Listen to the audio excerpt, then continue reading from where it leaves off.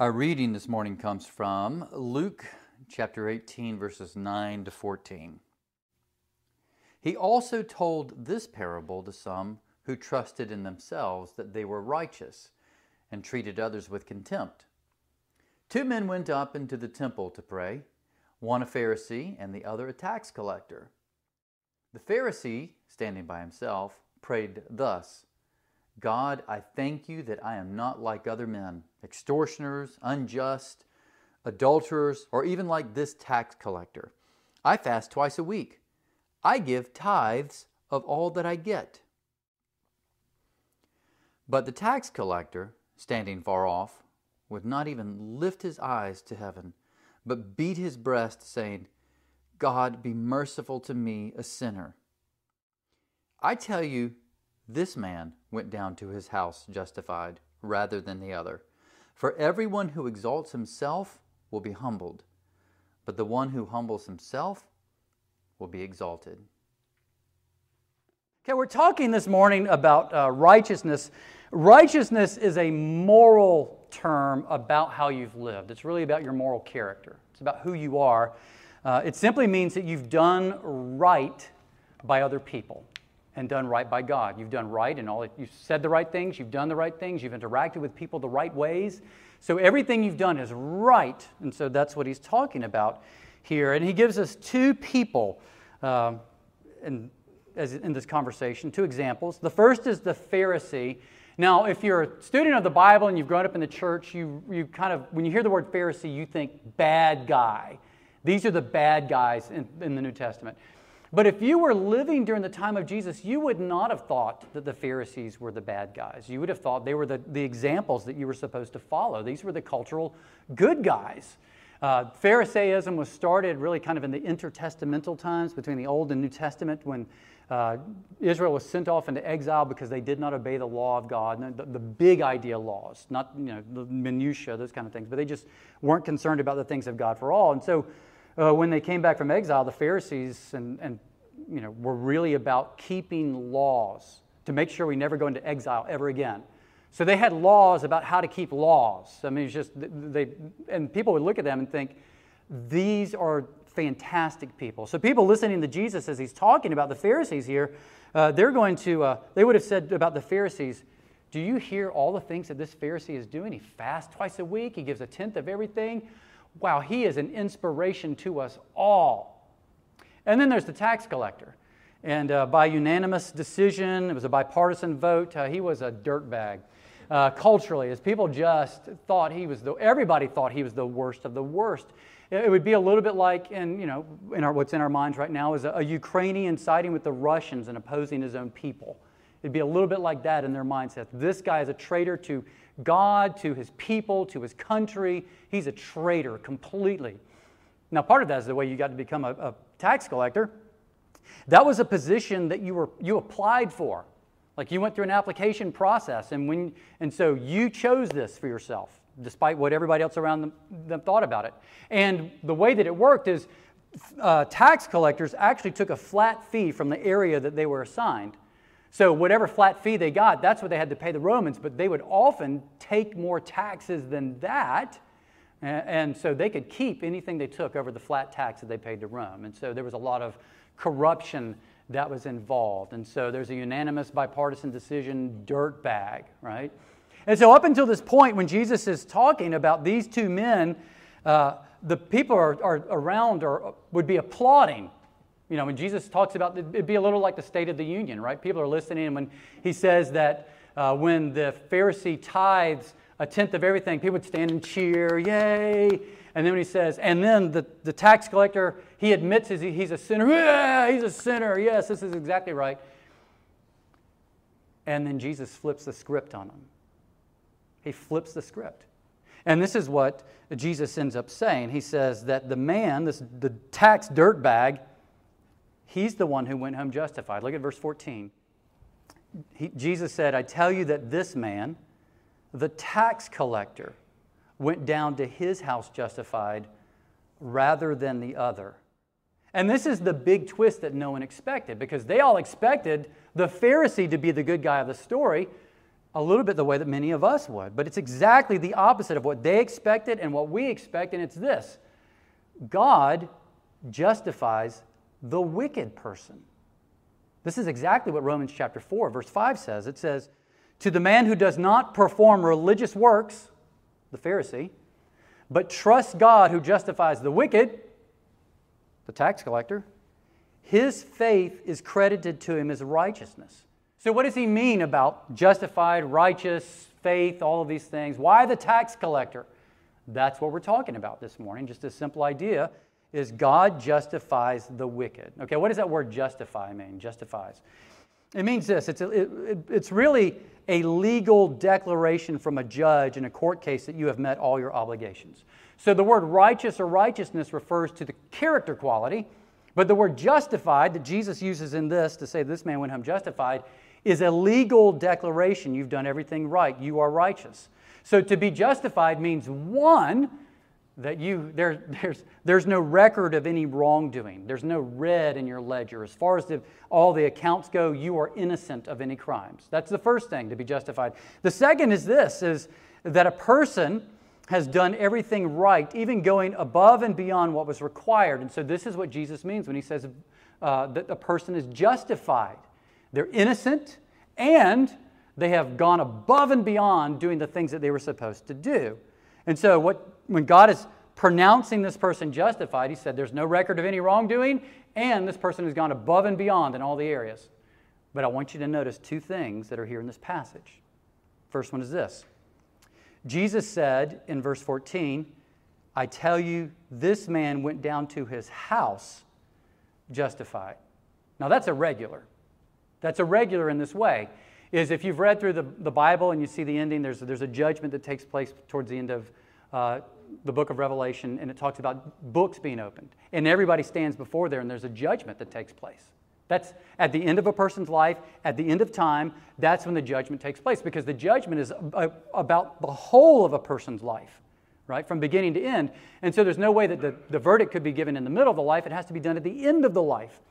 But for this man right here, the verdict, Jesus said, came in the middle of his life, before the end of his life.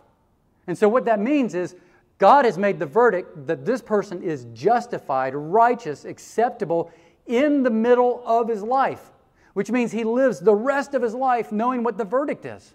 I'm justified. I'm righteous in God's sight. I'm completely acceptable to God in my life now. I'm not waiting to hear the verdict. The verdict took place this very day that I confessed I was a sinner. I need His mercy. He showed it to me in the middle. You got that? That's the first thing. That's irregular. The second thing that's irregular is this cannot be based on his own merit, because he himself said, I am a sinner. Have mercy on me, a sinner. So what he's doing simply is entrusting himself to God. When the tax collector admits, I'm a sinner, he's saying to God, you were right all along. I made myself believe that you were the problem because I wanted to live life on my terms. But now I'm convinced you are the solution. I want life on your terms. You were right and I was wrong and I need you. That's the beginning of faith. That's the beginning of faith, is saying, you were right and I was wrong and I want life on your terms and I'm guilty according to your terms. So that's the beginning of faith. But you also believe this. You believe that God is the kind of God who is completely holy, before whom you are completely guilty. But He's also a God who is utterly compassionate and gracious and kind and completely forgives guilty people who come to Him in faith. He forgives me. So this man believed and entrusted himself to God. That's what he did. That's all he did to be declared righteous. So in faith, he asked God himself and in faith, he asked God to take away his sin. He asked God for grace. We translate what his prayer to the Lord is, God be merciful to me, a sinner. But more accurately, what he's saying is, atone for me, a sinner. Because the word he uses that we translate as mercy, it could be translated as mercy, but it could also be translated as that word atone. And that has to do with the temple sacrifice in the Old Testament, where people would come and lay their hands on an animal. The animal would be killed on their behalf because the animal was symbolically taking away their sin. So he's standing before the Lord and he's saying, atone for my sin, offer satisfaction, offer payment, take away the debt that I owe, take away the guilt that I owe by sacrifice. So that's what he's saying. He's saying, Lord, place it on another on my behalf. And the reality is God answered that prayer by the very person who's telling the story, by Jesus. Our sins were placed upon Jesus when he went to the cross, when he went to the tree. And this is what we read in 2 Corinthians 5:21. God made him who had no sin to be sin for us. That's who? So that in him we might become the righteousness of Christ. That's us. Or to say it a different way, righteous Jesus was counted as sinful you, and sinful you is now counted as righteous Jesus. So justified, as it's used here, is not a declaration about our lives or his life. It's a declaration about Jesus' life and his death on our behalf. So what does it mean to be justified? There's an old document called the Westminster Confession of Faith and Westminster Shorter Catechism. And at one point it asks the question, what is justification? And this is what it says. Justification is an act of God's free grace wherein he pardons all of our sins, and accepts us as righteous in his sight only for the righteousness of Christ credited to us and received by faith alone. That's it. Let's take that apart a little bit because this is really what Jesus is talking about. So in justification, all of our sins are forgiven. When God makes that declaration, that verdict of justification, we're justified, he takes away sin's debt so that a person is fully forgiven. No matter what you've done, no matter how long ago it was, how many times, any of those things, all of those kind of qualifications we might put on it, you just completely take it away. We're forgiven. I have a guy I know in ministry up in Greenville, South Carolina, named Brian Habig. And Brian tells a story of when he was younger, finding a book from the library that was long overdue. You know, you put something in a closet, you put something on a shelf, you slide something on a couch under a bed, you go back, clean up later, and it's like, oh my goodness, this is 1977. How much do I owe for this? What in the world? So he was young at this point, and he found this book, and he all of a sudden started to have a panic attack. You know, he's in agony over this. It's like, how long is this? How much money is this going to cost me? And then he thought about the librarian. You know, you've got these stereotypes of this dour librarian coming and wagging her finger. Some of the best people I know are librarians, but you know, that's beside the point. So that's what you picture in your mind as this person wagging her finger and having to endure that. So he finally faced the hard choice, and he made the hard decision. I've got to take the library book back because otherwise it's stealing. So he took it to the library, and he presented it, you know, kind of like, oh, here it is. It weighs 3,000 pounds as he's setting it on the counter. What he didn't know until he set it down, and she looked at it, she said, it's free day, which means anybody who brings in a book, no matter how overdue it is, no matter what book it is, no matter for how long, it's free day. So you don't owe anything whatsoever. Jesus is free day. He is. Not because it's one day in time, but because he's the only way that we become right with God. Salvation is found in no one else because there's no other name under heaven given to men by which we must be saved, but he's the only name under heaven that can save us, and he does. So anybody who comes to faith in Jesus comes on free day. We come to the free gift. We leave forgiven with none of our sin hanging over us, none of the guilt hanging over us. I am completely forgiven. But at the same time, you know, not only can I leave forgiven, this is the beautiful thing about the gospel. I don't have to leave forgiven. I can stay. I can stay in the presence of this God, which is really what Christianity is about, is being restored and reconciled to that God, who he is, and his love and his glory and his majesty. So in justification, Jesus takes our sinful debt from us on himself, and he paid for it at the cross. But if you notice the other part when I was talking about justification, he gives us his exemplary life. He gives us his perfect life. And this is why the life of Christ is so... That's why Jesus didn't show up on the cross and just pay for sins. He lived a perfect life.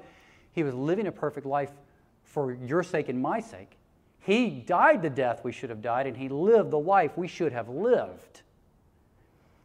And because of that, when we're in Christ, we have his righteousness. We are clothed in his righteousness, and we can enter fully into the presence of God, which is a wonderful gift. Here's a picture of that. Everybody has their hobbies. Everybody has their stuff they talk about all the time. One of mine is Disney. When I was a kid, I wanted to be an animator at Disney. I worked at Disney. This was back in '89, I think. I asked Paul, I said, have I told this story in here? He said, you told it sometime, I don't remember. And I was like, I don't remember either, so I'm just going to tell it. And so I worked at, one of the things I got to do, which was really cool, is I worked at a movie premiere for Dick Tracy. I would not suggest that movie to anybody, but there it is. It had all the stars. Madonna was there, and Warren Beatty was there, and everybody who was in the movie was there. And my job was to work security.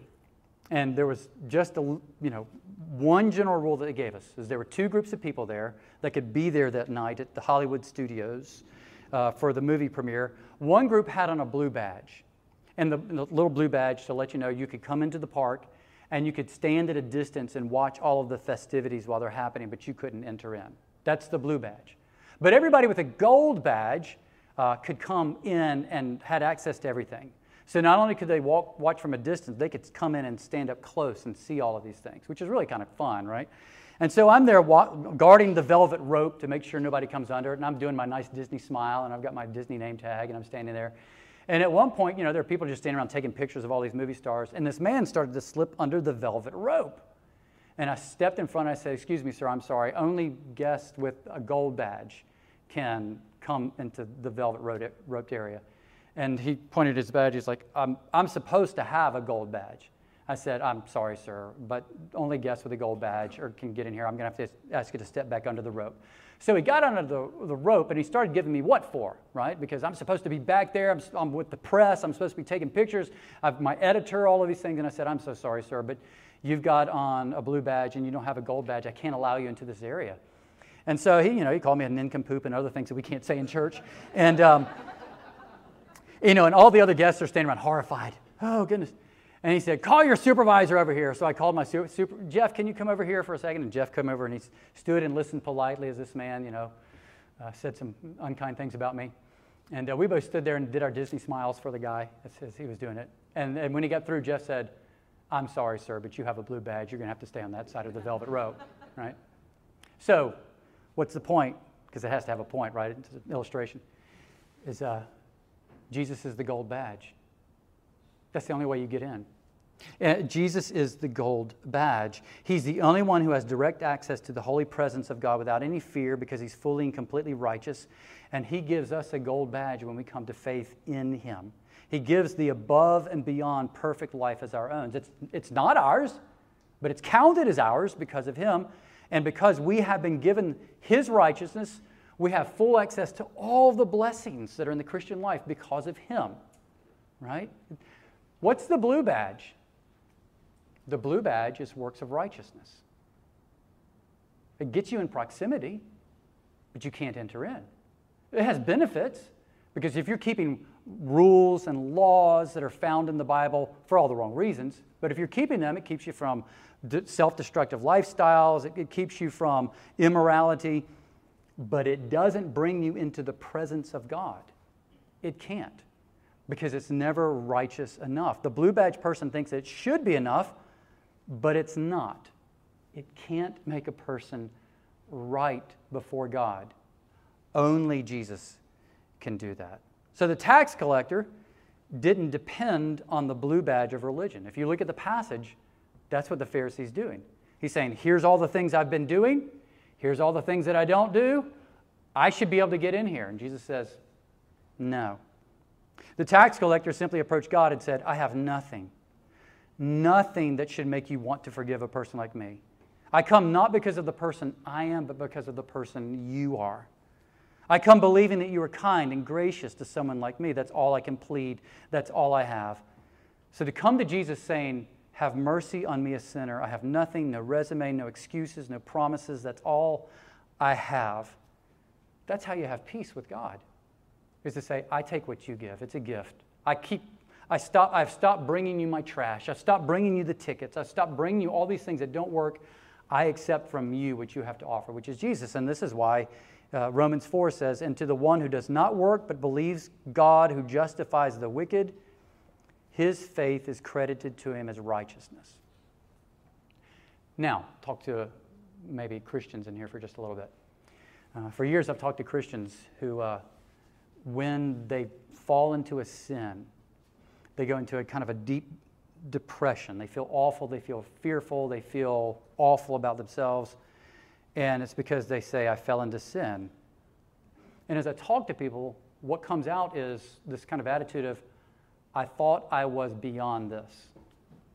I thought that I was better than this. And they're really frustrated to know that they need Jesus all over again. Right? But they never stopped needing Jesus. Right? So let me say three things very clearly for just a moment. Number one, a current act of sin does not make you worse of a sinner. We think if I sin today, I'm worse than I was yesterday. My self-estimation has gone down. But listen, that sin was in you yesterday, and the day before that, and the year before that. It was there inside of you. If I had a sin detector, like an iron ore, like a metal detector, I could have it would have shown up on the metal detector, right? The sin detector would have shown all these things. And so it was there all along. It just hadn't manifested itself, right? There hadn't been enough erosion in your life for this to manifest. You're no different than you were, like me. I'm no different than I was yesterday or the day before or the day before that. I have Jesus. That's all I have to make me right with God. It's all I'll ever need. And I should not be surprised if I sin. Of course I sin, but there's more grace in Jesus than there is sin in me. Am I growing? Yes, I'm growing as a person. But do I ever grow beyond the need of the righteousness of Jesus? Absolutely not. I need that every day. So that's the first. The second thing is this. You do not have the ability to detect God's emotions towards you the way that a radio picks up radio waves. We often think that the way that I feel about myself after I've blown it in sin must be the way that God feels about me. He must hate me right now. Right? And the reason is not because we see God as He is, but because we see God as we are. And that's the way I would respond to somebody. That surely is the way that God would respond to me. But what you feel are really your emotions, your embarrassment at your failure, your shame at your weakness, your humiliation because of the way other people are responding to you. We presume that God feels exactly what we feel about ourselves, but that's wrong. God sees you as you are in Christ and has compassion on you because that sin is rearing its head again in your life. God loves you as much now as He ever has or ever will in Jesus. Number 3, Christian growth is way more than overcoming one known sin. Most of us have a list of maybe 1 sin or 5 sins. It's a short number of sins. And that's the way that we measure how we are doing as a Christian. But what we see is that all these other sins lurk under the surface. It looks worse to me because these 1 to 5 things are things I'm constantly struggling with in my life. And what happens is it shapes my view of God, shapes my demeanor, shapes my mood, shapes everything about me. But that ought to be shaped by the gospel of Jesus alone. Right? I shouldn't base it on how I'm doing in these 1 to 5 areas. I just have sin. So Christian growth involves drawing close to Jesus and not aiming at successful morality. If you aim at Jesus, you'll feel God's acceptance. You'll feel His love. You'll feel His peace. You'll have joy because of that, because it's all based on Jesus. If you're aiming at morality, you'll end up in self-righteousness or shame. One of those two things. So our struggle in the Christian life is not the struggle to be a better person. It's a struggle to remain deeply rooted and established in Jesus alone. Being rooted in Jesus means that we stop doing anything to prove God's love to ourselves. Jesus has done that. We stop doing anything to get God to bless us. Jesus has already done that. We stop trying to be righteous before God. Jesus has more than done that. Being rooted in Jesus makes us feel deeply better even when we're at our worst, because we know that we have been and are loved at our worst. So what Jesus wants us to see in this passage is it's the really broken person, the person that we unanimously, all of us, bipartisan say, this person is a dirtbag. But this person left justified because he's admitting these things and accepting the righteousness that came from God. So people are declared righteous when they stop trying to be righteous without God and accept righteousness as a gift from God. This is in verse 9, because this parable is not just about the tax collector. It's about the Pharisee. So in verse 9, it says, he also told this parable to some who trusted in themselves that they were righteous and treated others with contempt. So the first thing to notice in that is he says, this is not a parable spoken to Pharisees. This is a parable spoken to some. So it could be anybody. It could be you, it could be me, it could be anybody. And the second thing is, he says, they trusted in themselves that they were righteous and treated others with contempt. Those aren't two different things, like point 1 and point 2. Those are the same thing. Because if you trust in your own righteousness, you treat other people with contempt. So how would you know if you're trusting in your righteousness or in the righteousness of Jesus alone? It's by the way you treat other people. You have contempt for them or you don't. I mean, look at what the Pharisee does. He compares himself to others. I thank you, I'm not like other people. And then he goes through their litany of sins. And then he does this wonderful thing of virtue signaling where he talks about the things that he does, right? So he's looking at other people and despising them because they don't do what he does and they do things he would never do. So contempt for other people reveals the loss of dependence and trust in and intimacy with the true God. It's a sure sign that a person is no longer trusting in the work of Christ, but trusting in something else. I don't need a Savior. I can save myself, is what the Pharisee would think. So contempt reveals someone who may not truly know God or has forgotten the grace of God in their lives. You know, think about this Pharisee for just a little bit. The Old Testament, which the Pharisee would have used, is a record not of rules that people kept, but it's a record of the overwhelming, repetitive failures of other people, not to do what is right, and of God's unwavering faithfulness to forgive people who come to Him and acknowledge they have done wrong. Think about what's at the heart of the Old Testament worship. At the heart of the Old Testament worship is the sacrificial system. And in the sacrificial system, you're coming into the presence of God saying, I am a sinner, and something has to die to atone for me. That's at the center of the worship of Israel during that time. I'm a sinner. That's the heart of Old Testament worship. This is the message of the Bible. Religion can't save you. God gave laws not to show us, here's how you can be right with me, but to say, here's why you need to come to me to receive the righteousness. So what this Pharisee claimed was to worship the true God. But by his actions, he shows that he doesn't know the true God, how holy He is, how gracious He is. So he might as well have been worshiping Zeus or Odin because he was not coming before the true God. So Jesus told this parable to some, he says, who are confident of their own righteousness. And he's talking to us as Christians. He's talking to everybody, but he's talking to Christians. He's talking to our culture, right? We are a culture of contempt, right? We call it Twitter, but we're a culture of contempt. You see it on bumper stickers, you see it in social media, you see it all over the place. We're a culture in which we have contempt for other people. And we as Christians can fall into that very easily. And so this is a challenge to us. Some find themselves feeling ashamed and guilty. They come in by grace. They feel ashamed, they feel guilty. They come in and they receive God's grace. They feel like they're getting their lives cleaned up, and somehow this quickly morphs into Jesus and morality. Right? So, and Jesus plus morality means that Jesus is now the mascot for your morality. But it's really about the morality, and that's where you condemn other people. Or it's Jesus plus traditions, or it's Jesus plus politics, or it's Jesus plus something. So we end up despising people for the thing that they don't have that we feel like we have. And this is what he's challenging here for all of us. He's saying, if you have contempt for anybody, it's because you don't really see your need and you're not fully and completely resting on Jesus. It's Jesus and something else, which is shown by our contempt for others. And one of the best things that can happen is for us to lose all confidence in our own righteousness.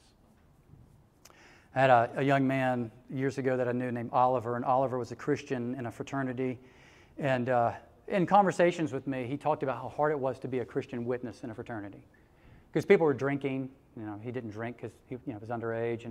And guys were doing things they ought not to be doing with people of the opposite sex. And he didn't do those kinds of things, people of the opposite sex. And it was really hard to keep his witness in that environment, right? So when he turned 21, it was kind of a tradition for them to go to their fraternity house that was on the lake, and he went out to the fraternity house with everybody. And since he was 21, he had his first alcoholic beverage, and then another, and then another, and then another. And he was the life of the party for a while there. And at some point, this is also a tradition on your birthday, is they would pick you up and they would throw you into the lake. And so his public drunkenness and everything he was doing was on full view for everybody to see.